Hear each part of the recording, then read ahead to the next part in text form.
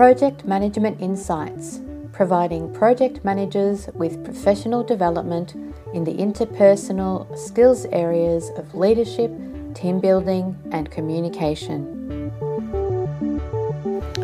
Hi, and welcome to this episode of Project Management Insights.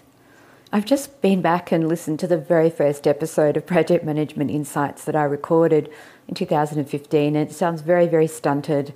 I know that I was reading a script. But the core premise or the core subject of that particular podcast was all about the core skills that you're missing as a project manager.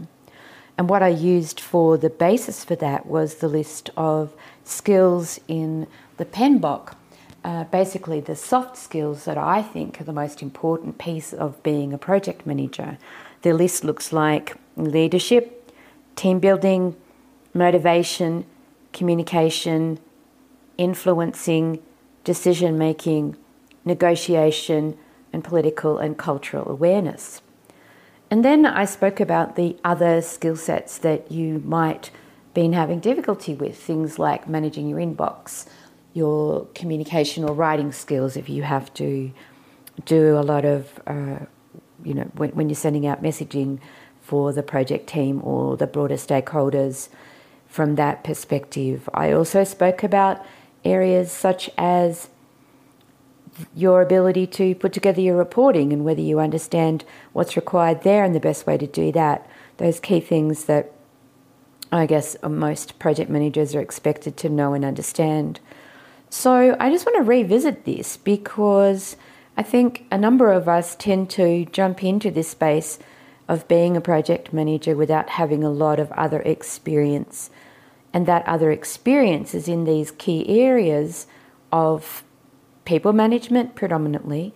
We often start out by working in perhaps other technical roles or roles where we don't have a leadership or management responsibility. And then all of a sudden we decide we want to head off down this path of project management, being a project manager. We go and obtain our certification, which is all about the process of managing a project. And we don't have that gap filled in relation to the people aspect of management and what it is to really manage a group of people. And what I notice, and my belief, as you've heard me talk about many times in my podcasts, is that people are the most important aspect of project management. You manage the people right, not that there is a right way, but you work with the people in the right way, the best possible way. You get the best outcome out of them, and they will work for you to deliver any project on time, within budget, and within scope. It's a given. And so these people management skills are the key to you becoming successful at project delivery. So what skills and what areas of this list of 10 things, 10 items, 10 areas, eight areas. What particular areas are you lacking? And I'm only saying lacking as a word but using it in terms of where you don't have the same depth of knowledge or understanding or skills that you perhaps might need in order to use that particular skill in the best possible way. So how are you as a leader? Are you able to lead rather than manage? And leading is about delegating. It's about being able to show people the way and then let them go off and take the responsibility for doing it themselves. Managing is the micromanaging that we see. Needing to understand exactly what everyone's doing in every moment of the day and feeling very anxious and unsettled if you don't. That's micromanaging or managing at its utmost and worst. And leading is a very, very different way of going about interacting with the people on your project. How are your team building skills? Do you understand what it really takes to build a team, Now, there's no I in team. This is not about you. This is about each and every one of the individuals that are working with you and working for you on your project. How do you go about building your team? Now, as a project manager, this is something that you have to do over and over and over again, because you never have the same people, usually, working on your project teams. People roll off the projects, people come onto the projects, and I can guarantee I have never ever had the same project team on any of the projects that I've had. Sure, I might have had some key SMEs stay on if I've been working for a particular area within the business, but generally for each project, you're creating or building a team every time you start a project. So this is a core skill for you to understand and know what's required to build team. Together, everyone achieves more. That's what team stands for, and I love it. And so how good are you at team building? What is motivation? Do you understand what motivates your team members? Do you know what it is that has them excited and fired up and working to their best? Have you found out? Have you talked to each of your team members about what motivates them, about what they enjoy doing the most, about what their skill set and where their skill set lies, and what has them feel empowered and engaged and excited to be working with you and the team in the project world? What about your communication? Have you noticed the language that you use? Are you clear? Do you speak out loud about assumptions that you have? Do you very clearly identify and put out there your expectations so that everyone understands where you're coming from and what you're expecting? I'm damn sure you don't. I know I haven't for a very, very long time, until I've started becoming more and more aware of the use of my language, or lack of, due to what I'm thinking and believing at any given moment in time. How good are you at influencing? Can you influence rather than bulldoze, bully, try and gain an advantage in the wrong sort of way? Do you understand what influencing is about? Could you influence either your higher-ups or the people in your project team if you had to? In relation to your decision making, are you good at saying no? Can you say no when no is the best outcome? And oftentimes saying no is hard, especially when you think that the repercussions for saying no are not going to be okay. And yet, no is probably the very best thing you can say and deal with the repercussions.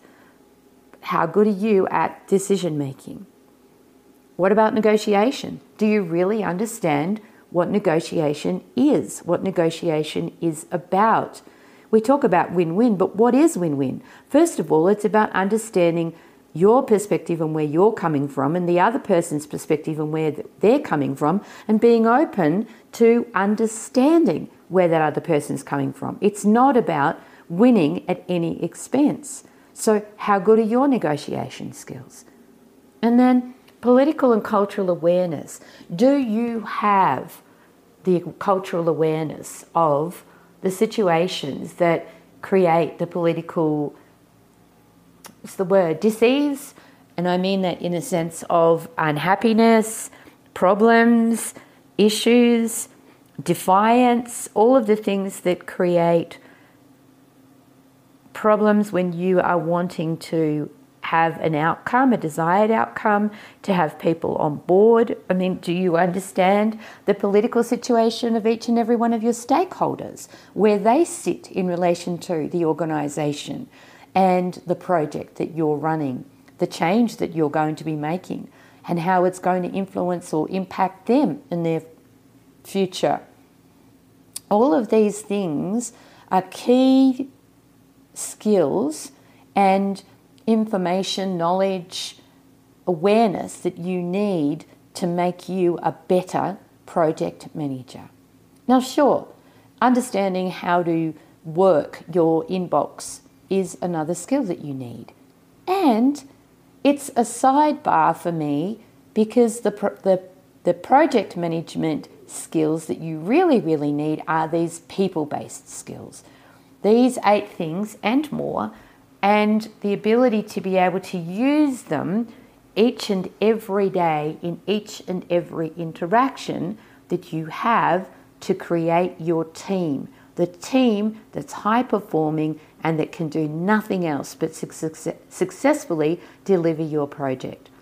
So go and have a think about your skill sets, where you might have weaknesses in these areas, and consider doing some, whatever it is that you need, training, attending workshops, listening to webinars, gaining material and insights into these particular areas, because the more you strengthen those areas in your own portfolio, the better you are going to be as a project manager longer term.